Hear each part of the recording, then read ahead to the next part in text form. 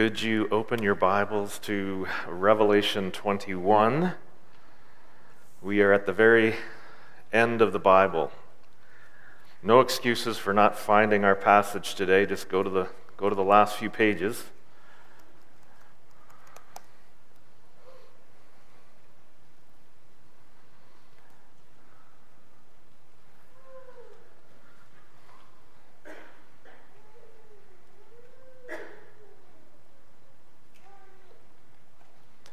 Sorry, we'll just make sure that's working.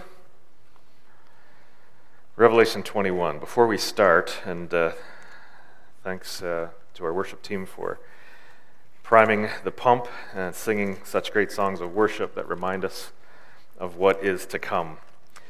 And I just want to make one quick announcement about small groups. So if you saw the Friday email, if you read the Friday email, I've seen already that we are looking to get everybody signed up for a small group this fall. That email is going to go out again, or at least the small group email is going to go out again today, and you're going to have the chance to fill that out.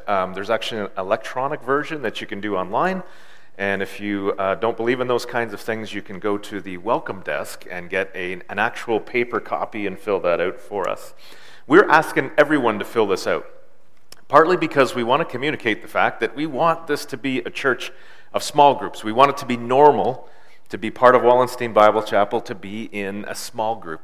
And the other reason is, if you sign up and you say, I'm not planning to come this year, you actually have an opportunity to tell us why. And that's not because we're being nosy, but so that we can help you.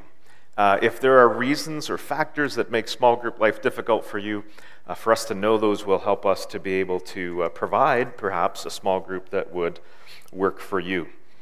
So please take note of that. As I said, we want everyone to sign up, and we're hoping to see many, many new people and many new small groups get going this fall.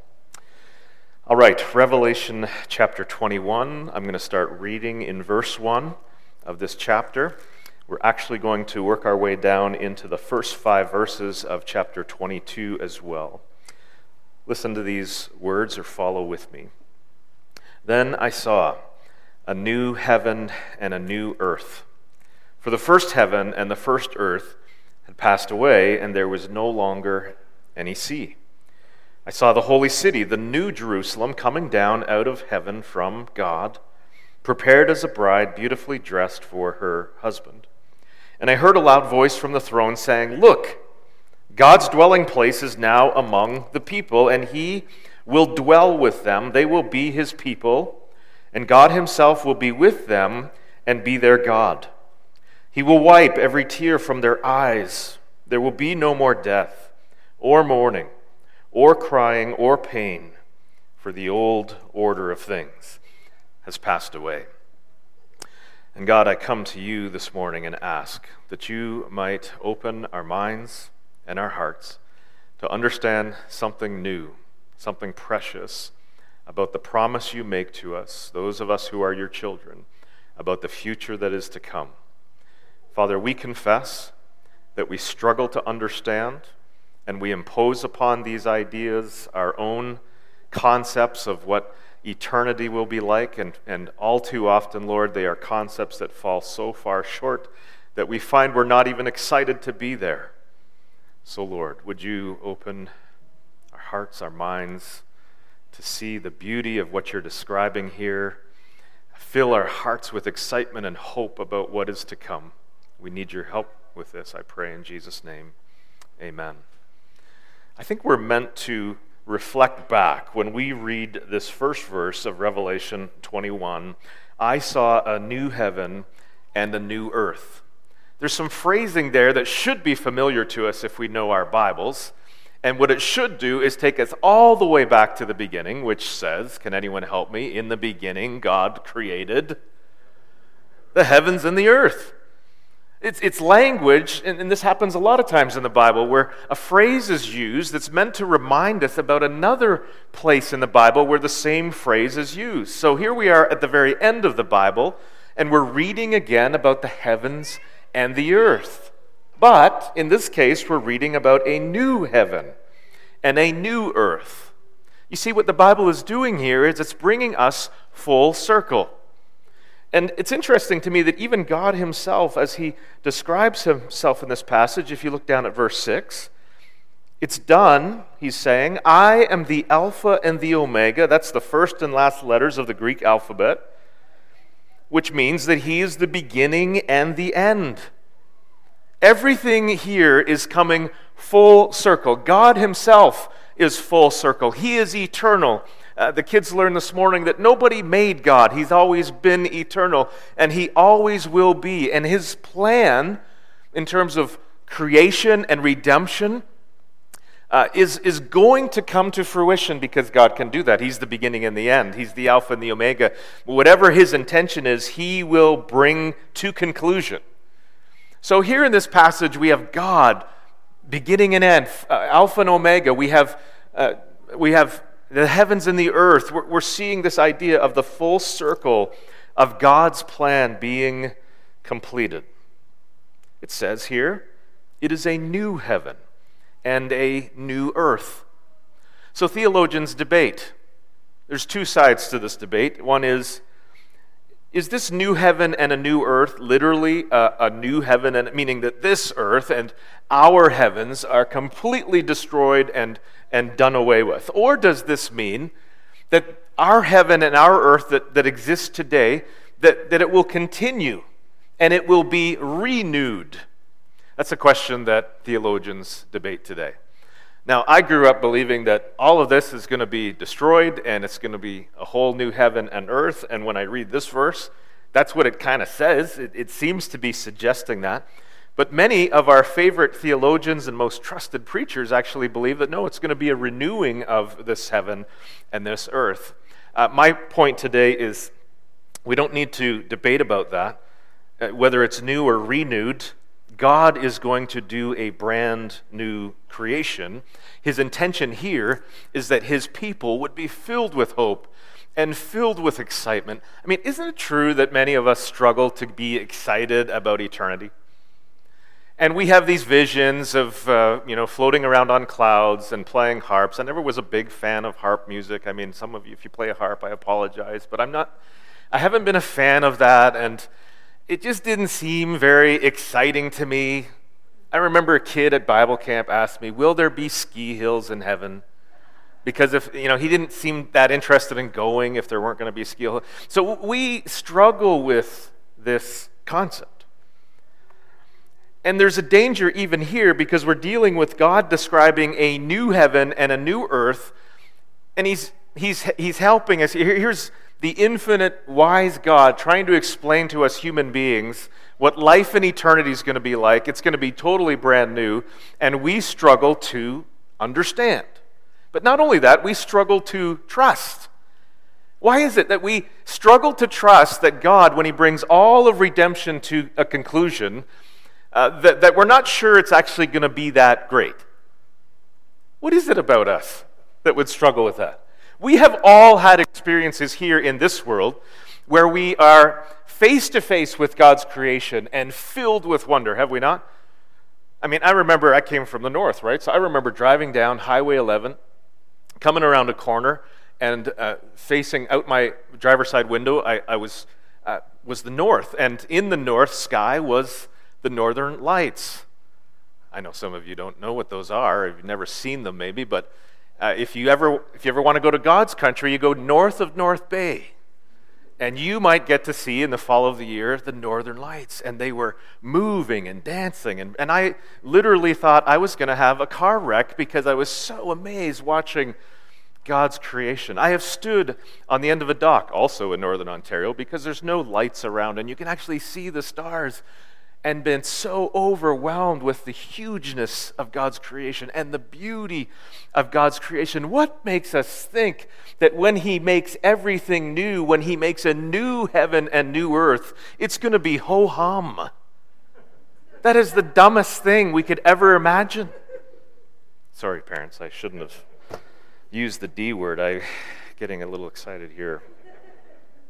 Think of moments in your life where everything seems right. And I'm going to share another Northern Ontario story now, but When I was a kid, we for a time we lived in New Liskeard, and our best friends, our best family friends also lived. They lived just outside of New Liskeard, and many Friday nights we would get our families together and have supper together. And so they had two boys that were around my age, and they had a sister who was around the age of my sister, and we were all best friends.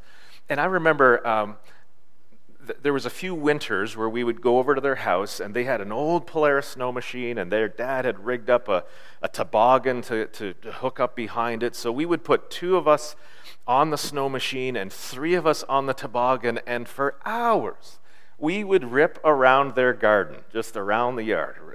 And we didn't even turn around and try going the other way. We just kept going around counterclockwise. And I remember us singing at the top of our lungs over the sound of the snow machine, singing songs from Sunday school and songs we'd learned at school, and just feeling so excited to be with our friends and having so much fun going around and around the garden. And it was like everything was right. Boy, you get older, if only we could just, if only a snow machine and a toboggan could make everything right. But as a child, everything was right. You could say I was in heaven. I wasn't thinking about any problems in my life or any difficulties. I wasn't feeling any pain. I was just having this experience of intense pleasure. Folks, those moments are meant to show us something about a time that is coming when the only thing we will know is intense pleasure and joy and happiness. The wonder of being with the people we love, the wonder of being with the God that we love, and Him loving us and just being forever in His presence. So stretch your imagination this morning as we learn about the new heavens and the new earth. Number one, first point I want to make is this is a new earth. We're not talking about Mars or Neptune. We're not talking about some weird outer space kind of thing. We're talking about Earth. So in other words, much of our experience here in this world, on this earth, is going to be continuous in the new earth. It's still going to be an earth, a world. So let me show you some examples of that. In verse 2, we find in this new earth is a new city, a new Jerusalem. We can relate to that. We've all been to cities. We've seen cities. Some of us live in a city. I remember as a child, the first time driving through Toronto, or the first time seeing the CN Tower in the distance and being I grew up in Bancroft in Northern Ontario. I'd seen a lot of trees. I'd never seen a city. And there's going to be a new city. That's something that we've experienced here in our world. Then there's going to be a tabernacle. Notice what it says in verse 3 about God. I heard a loud voice from the throne saying, "Look, God's dwelling," or God's tabernacle, "is now among the people." Well, that actually reminds us of the Old Testament, doesn't it? Where God had Moses and the people build a tabernacle, a tent, a dwelling place. And God literally camped out in the midst of the people of Israel. Now, obviously, lots of strings attached and lots of boundaries and guardrails between Him and His holiness and a sinful people. But it reminds us of the fact that God even then wanted to dwell. He wanted to be in His tent, His tabernacle with His people. So we remember that from the Old Testament. Then we find in verses 12 to 14, the city is described, and the walls of the city, the foundations, the gates. And on those things we find the names of the 12 tribes of Israel and the 12 apostles of Jesus. That reminds us of this world. Those are things that have come out of this world in our experience here. And then in the city we read of gold and precious, all these different colors of precious stones and pearls. Those are things that we've experienced here in this world. They're things that are beautiful. They're things that are valuable in this world. And so the description of the city here, there's continuity. This is something within our experience. Then we read of nations and kings. Don't ever think that in eternity, at the end of all things, God's intention is just to kind of whitewash all races and all languages and all nations, because the book of Revelation is very clear. That's not what's going to happen. In fact, it describes that around God's throne will be people from every tribe and tongue and nation. Every people group will be represented there. And notice here the description of the city continues to talk about these nations, plural, and kings, plural. That reminds us of the world we live in now. There's going to be this continuity between this earth, this world, and the next world. Then in chapter 22, verse 1, we find a river. Well, it's an impressive river. It's the river of the water of life. But we can relate to that because we've seen rivers. We've experienced them. And then we have this great fruit tree, the tree of life. The description of it is of a tree that's bearing fruit, that has leaves, and we can relate to that. So here's one of the important things I want us to understand, that in eternity, we will still have bodies. We learned that in the last 2 Sundays from 1 Corinthians 15. They will be redeemed bodies. They will be amazing bodies. Scripture says they'll be like the body of Jesus, and I've reminded you many times already about how Jesus, after he rose from the dead, had an amazing body. He could just show up, but he could still eat, and they could see him, they could touch him, but it was a different kind of body, a glorified body, a body that was both physical and spiritual. We are going to have bodies like that, and we're going to live in a real place that's still physical. It's still going to be a world, an earth. It's a new earth. But then we need to see that it's a different earth. The descriptions that are given here, some people would say these are metaphorical. I like to think that a lot of these things are meant to be taken literally, but even if they're metaphorical, they're speaking of true realities. So here's the first one, first verse of chapter 21. This is a different kind of world. I saw a new heaven and a new earth, for the first heaven and the first earth had passed away, and there was no longer any sea. There's a whole bunch of things that God might have told us about this new earth, things that were different about it, but he chose this one. No sea. And I know some of you who like beach holidays are thinking, well, that's no fun. I wanted to sit on a beach. I want to hear the waves. I want to smell the ocean. Well, just a little news flash for you. When you're there, you're actually still sitting on land. So you like the sea. You like looking at it. You like smelling it. But if I took you out in a boat and dropped you off a mile out into the water, it wouldn't be quite so fun. And I think that's one of the things that's being communicated here. If we're honest, there's something mysterious about the sea. There's something dreadful about the sea. It's frightening to many of us. Think about what purpose the sea plays in our world. Well, one of the things it does is it divides our continents. And Africa's on the other side of the Atlantic, and Asia's on the other side of the Pacific. There will be no sea of division in the new earth. I'm sure there'll be wonderful places to sit and enjoy, and maybe we'll get to hear the sound of waves. But the sea, in all the roles that it plays in our world, will be gone. Scientists would say that we know more about outer space. We've spent far more time in outer space than we've spent in the bottom of the ocean. We know very little about it. It's mysterious. It's a frightening place. It's not habitable for us. To go to the bottom of the ocean requires special machineries and great dangers. We got to visit, we were up at Rich the DeVos's cottage this spring, and one of our neighbors from Gorey had a cottage right down the road. We were kind of surprised to find out, and so we had a nice visit with them. And when the visit was done, Joel was with us, and Rick went to his tool shed, and he pulled out this rusty spike. It was about 12 inches long, and he says, "Joel, this is for you. This is from a shipwreck." And right outside on the bay, on the east side of the Bruce Peninsula, there had been a shipwreck, and every time there's a big, wicked storm, more of these things wash up on the shore where their cottage is. How many ships have gone down in the sea? How many people have died in the sea? How many shark attacks have there been in the sea? But not in the new world. There will be no more sea. Then we find wonderfully that this new earth will be the dwelling of God. Now, when we talked about the Old Testament tabernacle, we know that God has been present in our world, but always with great limitations. In the new earth, God will be present with no limitations. If you go back and read about the Garden of Eden, we know that God is there.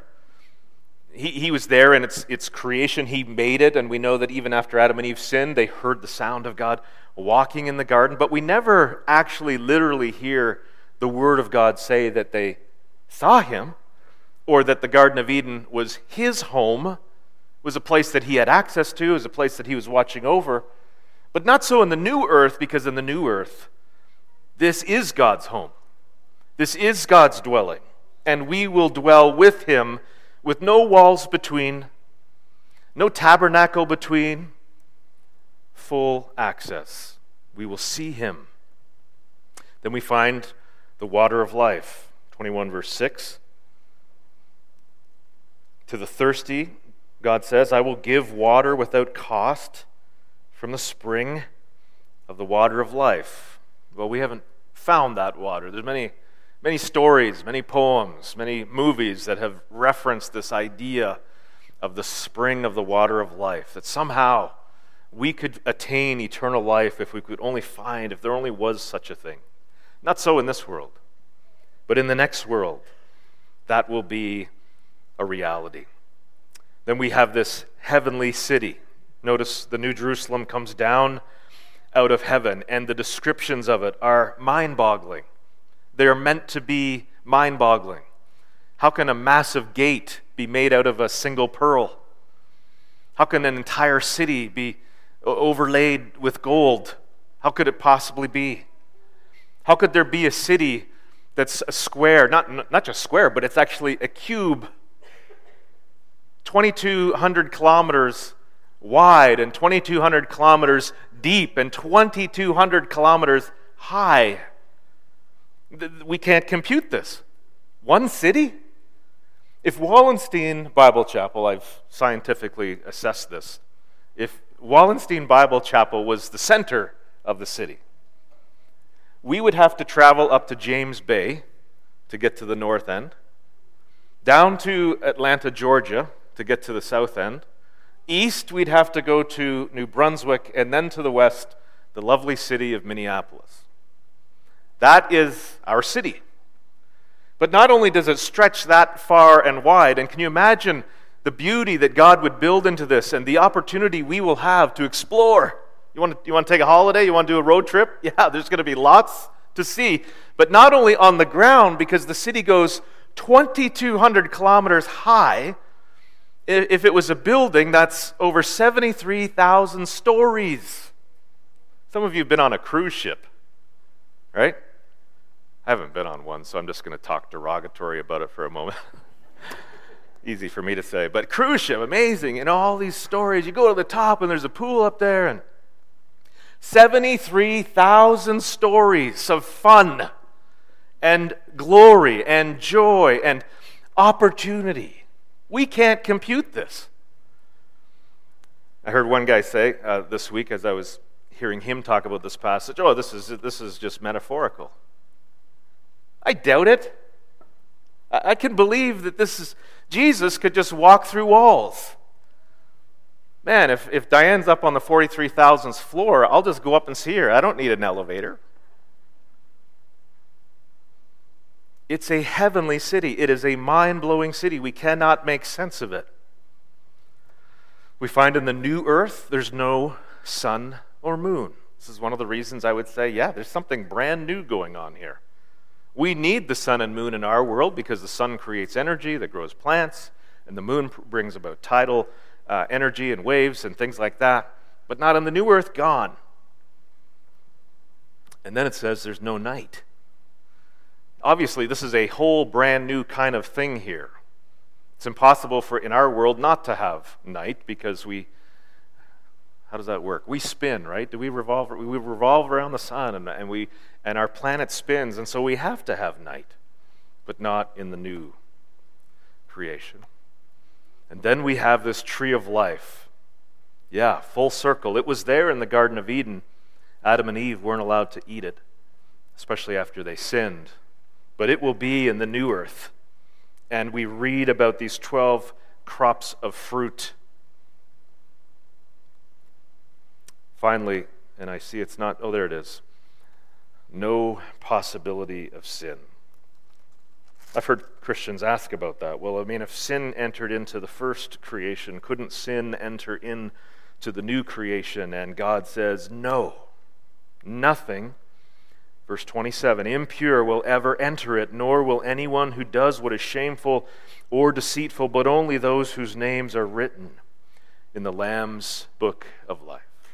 There will be no sin, no possibility of sin in the new earth.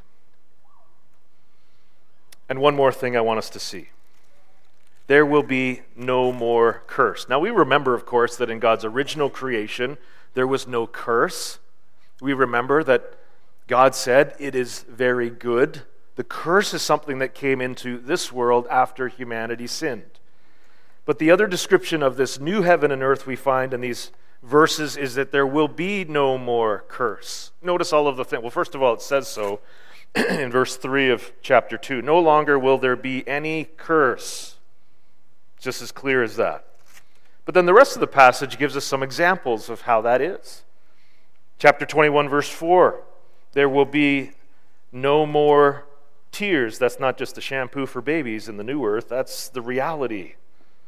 No more tears. No more mourning, it says. No more crying, it says, which I summarize simply as this. No more sadness. Sometimes we wonder about that. I mean, we all have loved ones who have heard about Jesus but have, up to this point at least, rejected him. Or perhaps many of us have loved ones who've already died.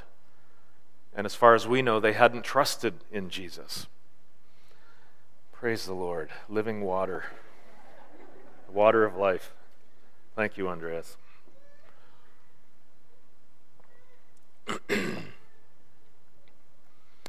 And so we ask ourselves, how could I possibly be happy in heaven if I know my spouse isn't going to be there or isn't there, if I know my child isn't there, if I know my dad isn't there? How could I possibly be happy in heaven? And I can't fully explain that to you. Does God wipe memories? Or I'm not sure how that works.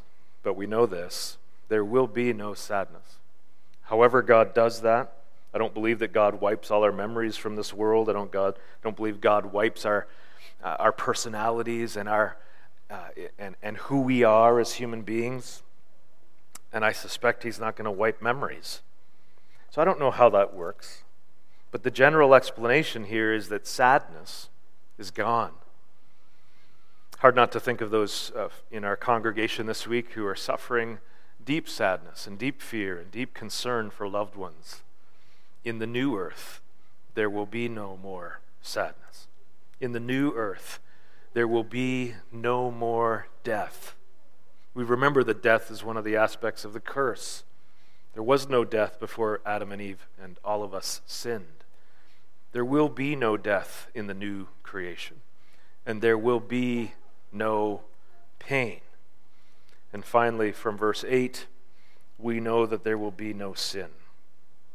Verse 8 says, the cowardly, the unbelieving, the vile, the murderers, sexually immoral, those who practice magic arts, the idolaters, and all liars, they will be consigned to the fiery lake of burning sulfur.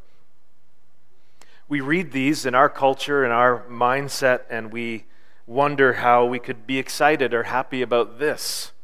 How could God be so harsh to send sinners to this place of fire and punishment? But the reality is, if we want to live in a world where there's no sadness and no death and no pain, there is a requirement that there would be no rebellion, that there be no sin, one human being against the other. And so we can understand why all of those things will have to be removed. They'll never even be a possibility. No more curse. Let me conclude with this comment. Let's have no more misconceptions. Now, I feel woefully inadequate to explain the things that we're reading here, but there's a few things that we need to stop saying. Here's the first one. We need to stop saying, someday I'm going to go to heaven. Now, If you die before Jesus comes back, or if a loved one dies before Jesus comes back, if they're a child of God, they will go to heaven. Their soul will go to heaven. Their body remains here on the earth. Their soul will go to be with Jesus in heaven. Remember, that's what Paul talked about. He said, I'm torn between whether I die or whether I stay. But if I die, I will be with the Lord. He's talking about his soul there. So yes, if you die, or a loved one dies before Jesus comes back, you will get to go to heaven. But if Jesus were to return, or at least at his second coming, again, depending on what our view of the rapture is, if you're alive until the second coming, you'll never go to heaven. Because this city, this heavenly city, comes down from heaven to the earth. We are spending eternity on the earth. Have you seen that here? We're not spending eternity in heaven. We're spending eternity on this new earth. Now, you can read Randy Alcorn's book called Heaven. How many have read that book? A few of you, I'm sure. A lot of speculation, lots of imagination, but he does a good job of helping us imagine some of the possibilities. And Randy Alcorn would say, we'll get to explore the heavens, the new heavens, but home for us will be on the earth, the new earth. Secondly, no more misconceptions. We will have real bodies on a real earth. We will not be disembodied. We will not be spirits or ghosts.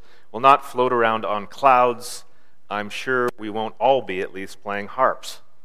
But we will have real bodies on this real earth, and we will never be bored. I want us to transition from this into communion.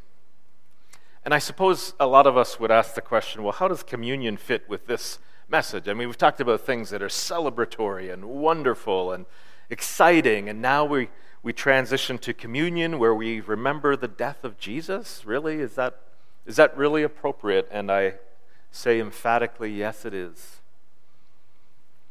And I want to show you why, and I want you to see these concepts and these verses in this very passage that we're looking at here. First of all, notice what Jesus is called in this passage, especially in verse 20, chapter 22. The angel showed me the river of the water of life, as clear as crystal, flowing from the throne of God and of the Lamb. Keep reading. Verse 3, no longer will there be any curse, the throne of God and of the Lamb. Doesn't call him the Son, doesn't call him the King, calls him the Lamb. In fact, the book of Revelation started here, at least in chapter 4 and 5, where we first see that vision of the throne of God, and then there's this scroll, and who's going to open the scroll? And nobody was found worthy. John begins to weep. But then in chapter 5, the appearance of the Lamb. And John describes him literally as a lamb, looking as though it had been slain. Amazing that even after Jesus was resurrected, that he had this new, glorified, resurrected bodies that could come through walls. It was the real thing. But when Thomas doubted, the resurrected, glorified Jesus could say, look at my hands. A lot of poems and a lot of songs have been written about this concept. Casting Crowns has recently put one out. It says, the only scars in heaven, all yours and all mine will be gone, but the scars of Jesus, the song says, the only scars in heaven are on the hands that hold you now. He's called the Lamb. Even there, when everything is made new and everything's wonderful and perfect and the curse is gone, but the Lamb is there. He'll always be the Lamb. And this Lamb left his heavenly dwelling so that we ultimately could dwell with God. This Lamb was forsaken by God. Do you remember those words on the cross? My God, Why have you forsaken me? Cast away from the presence of God. Why? So that we could be accepted by God, so that we could hear these words, the dwelling of God is now with the people. Jesus was killed outside the city so that we could be at home in the city. He died so that we could hear these words spoken over us, no more death. Scripture says that he was in agony long before the cross, just facing the reality of the wrath of God that was about to fall upon him. And the Gospel of Luke says he was in agony, and he was sweating blood. And he faced agony so that the Bible could speak those wonderful words over us, no more pain. And on the cross, he thirsted. He announced it. He said it, I'm thirsty. It's one of the horrific realities of crucifixion was to be hung in the heat of that climate and just dehydrate to death. So yeah, he thirsted. But then he says to us, I'll give you streams of living water. You will thirst no more. We read in our passage about all of those types of sinful behaviors that will never find a home in the eternal city. But we know from Scripture that those things found a home in Jesus as he was put to death on the cross. Paul said he became sin. He became the murderer. He became the thief. He became the rapist for us. And he died in darkness. Did you ever think of that? The sky went black in the middle of the day. It was dark. So that he could speak these words over us, no more night. No need for lamps or lights. Always light in that city. Finally, we know from Scripture he became a curse. Cursed is everyone who hangs on a tree. He became a curse for us so that God's word could pronounce over us of our future eternal state, no more curse. So it would be wholly inappropriate for us not to take a few moments at the end of this message, of all messages, and remember Jesus and all that he's done for us in making this eternal hope possible. So would you take your emblems if you have them? I hope you have them. I hope you know how to open those. And we'll start with that little piece of bread from the top.